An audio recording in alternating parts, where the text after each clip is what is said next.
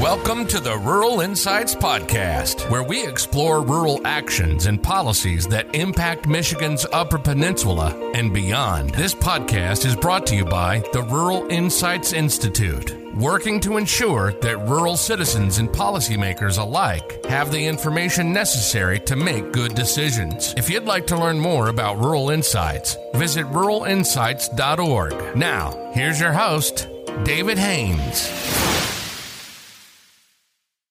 Good morning, everybody. This is another edition of Rural Insights Podcast, and we are going to combine today a little bit with our Rural Voices feature and a renowned person on a substantive topic. So we're welcome you all, and we'd like to welcome to join us today Robert Hilton, who is the Foreign Policy Advisor, the Chief of Staff of the Army right Correct. Now. I get that right? You did, absolutely. And Robert, welcome. Thank you for doing this. So tell us a little bit. You grew up in Marquette, went to Marquette High School. Is that correct? Absolutely. Marquette Senior High class of 1983, and we just had our 40th high school reunion. God help me, it doesn't seem that long ago. Yeah, it's really amazing how fast it goes. And from there, you went to the University of Michigan. I did. And I studied history. You were a history major. So tell us a little bit how that evolved. For our listeners, we Robert went into the Foreign Service, and I think right out of college, right? Correct. And has had a very distinguished career all around the world, working in our embassies and consulates and other foreign service assignments. So how did this history major from Marquette High School, class of 83, graduate U of M and decide on foreign service? It was a lucky break, you might say. I had a professor at Michigan, a professor of history, who had been in the Foreign Service and had resigned during the Vietnam War for reasons of conscience. He felt he couldn't advocate for those policies. But he said, aside from that, it's a good career. And I didn't know what else I might do with my history degree. I will say, just parenthetically perhaps, that a history degree, I think, is a great preparation for a lot of different careers. You learn to think, to analyze, to research, to process ideas, to reproduce ideas. I think it's a great grounding for many things. And in my case, it turned out to be a good grounding for what has now been a 35-year career as a Foreign Service officer.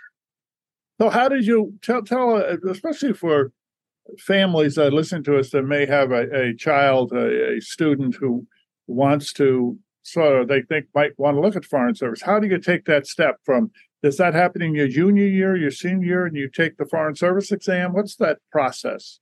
The first step is absolutely taking the foreign service exam. And the Department of State has a pretty decent website. I believe it's careers.state.gov, which explains how the foreign service officer test is administered.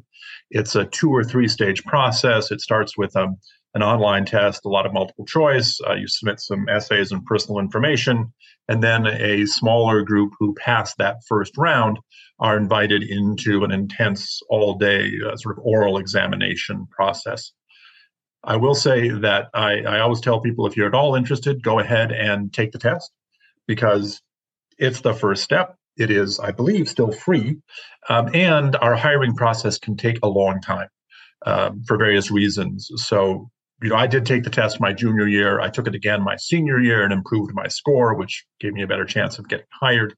There are, of course, plenty of people who do this after obtaining a master's, after a few years in the professional world. And there are people who take on the Foreign Service as a second career.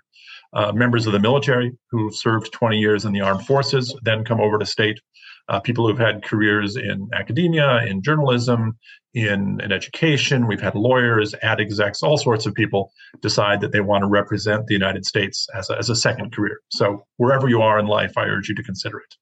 So somebody who is, as you just said, has been a teacher, a professor, a lawyer, and they're about ready to retire, they're 50, they could take the Foreign Service exam and apply for a position? You can. We do have a mandatory retirement age of 65. Yeah. So people should bear that in mind when they consider if they want to embark upon it. But there are certainly people who do come in at the age of 50 or 55 and do 2 or 3 overseas assignments, have that great experience, and then move on to other things. So tell our listeners, what are some of the assignments you've had worldwide? Where have you been that you can tell us? Where have you been? No secrets. It's all on my LinkedIn profile, I think. I started out in the Middle East. At Michigan, I studied, history with a focus on the modern Middle East, political science, history, international relations, and I spoke Arabic reasonably well.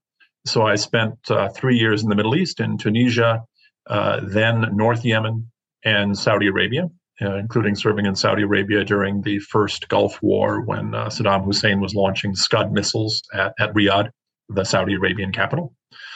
My former wife was also in the Foreign Service, and she was an East Asia specialist, pardon me.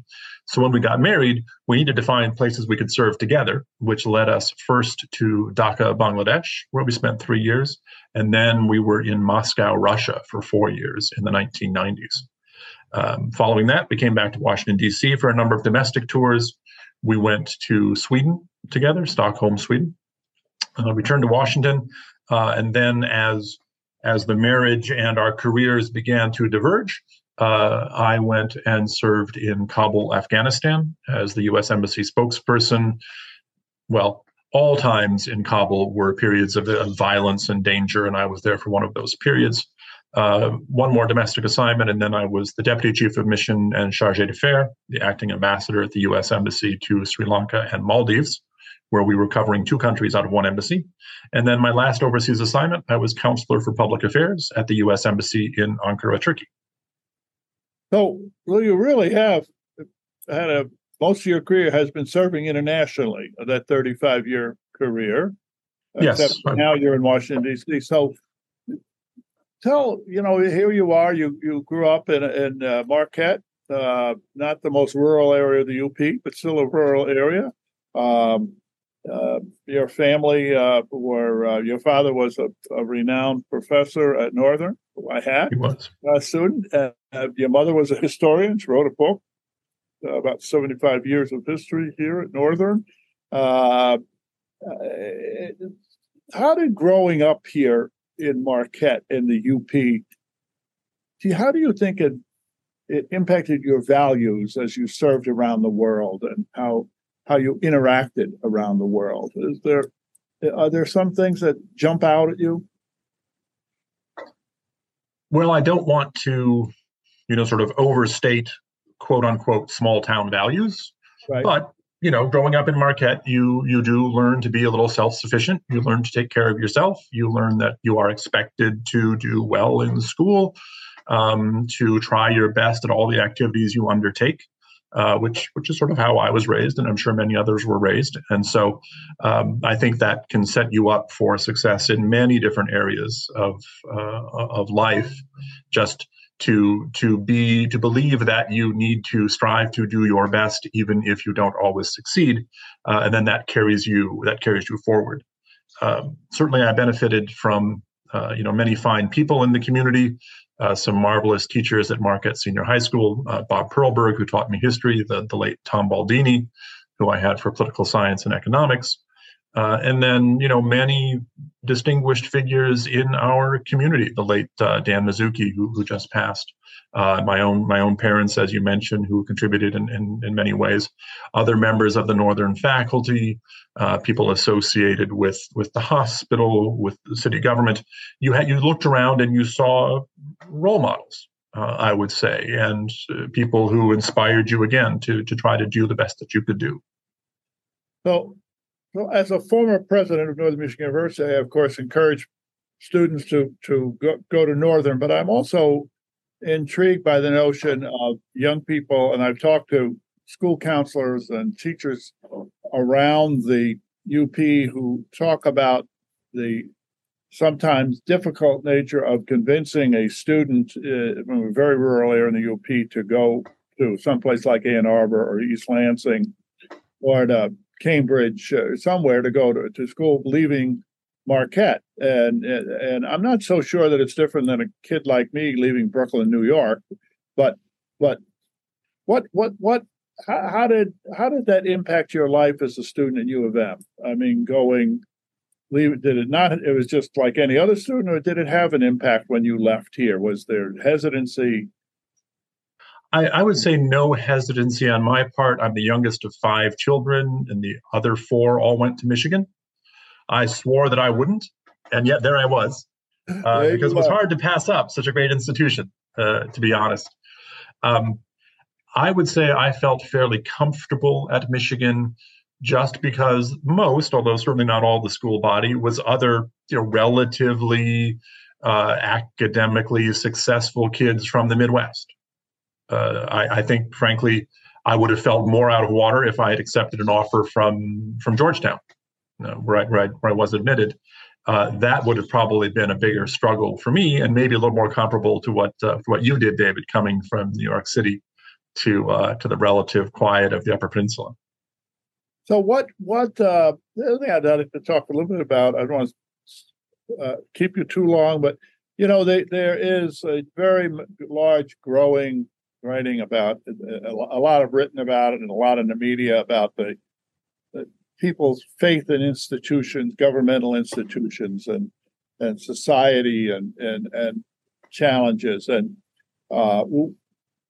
we not in a political sense, but in a sense of the training that you had and the experience you had. How is you still talk a little bit about faith in the institution of foreign service and policy, not the political side, but the policy, and how you feel? Sure. About that. I would actually back up a little bit and call it faith in the United States of America, because what I do, what is my honor to do, is represent our nation.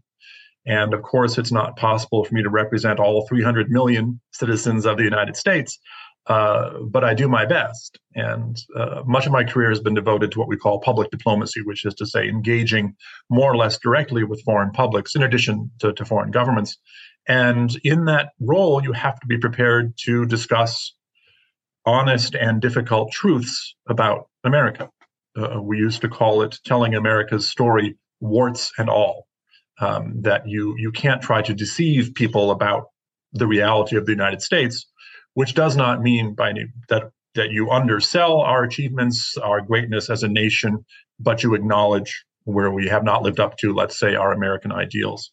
More specifically, the State Department and the Foreign Service, I benefit from being surrounded by colleagues who are committed to our national security, who are committed to advancing American interests overseas, whether that's political and security interests, whether that's seeking opportunities for American business, of course, looking after American citizens who may be in situations of one kind or another overseas.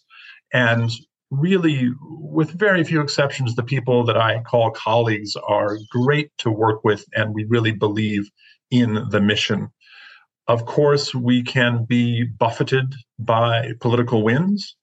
We all work for the government elected by the American people. The American people choose a president. The president appoints a secretary of state. The Senate confirms the secretary of state, and they give us our direction.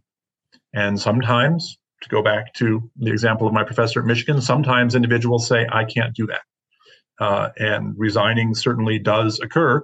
Most people, most of the time, recognize the need to advance those policies, even if it means stomaching a certain amount of displeasure or dislike, because we are committed career professionals, and that's what our job is. To a certain degree, it's very similar to my life in the military, which was you had to accept certain principles and certain things. You may gulp a little bit. You may not. It may not make you smile, but you go and do what you need to do, or you resign. Yes. But it's still a good. There's plenty of opportunities to serve within that. Speaking of serving, as we close here, have you thought about your post-career as far as you got 35 years in? You've got certainly more years in you there in the Foreign Service. Any thoughts about after Foreign Service? So many possibilities and so many ideas. But my thinking hasn't coalesced around anything. If I'm fortunate, I'll have maybe 2 more overseas assignments, and then we'll see what that might lead to. But Foreign Service people sometimes simply go into a quieter retirement. Sometimes they go into teaching jobs or educational jobs. People will sometimes go into the private sector as sort of international representatives for corporations. There are a variety of ways in which our skill set, I think, can be applied domestically. But in my case, que sera, sera. Whatever will be, will be. Will be. That's a good answer. Right. So, as we close, how was your high school reunion? You were just here for it, right? Was it just here? We met at the Elks Club. It was great. There were, I think, 75 or 80 of us.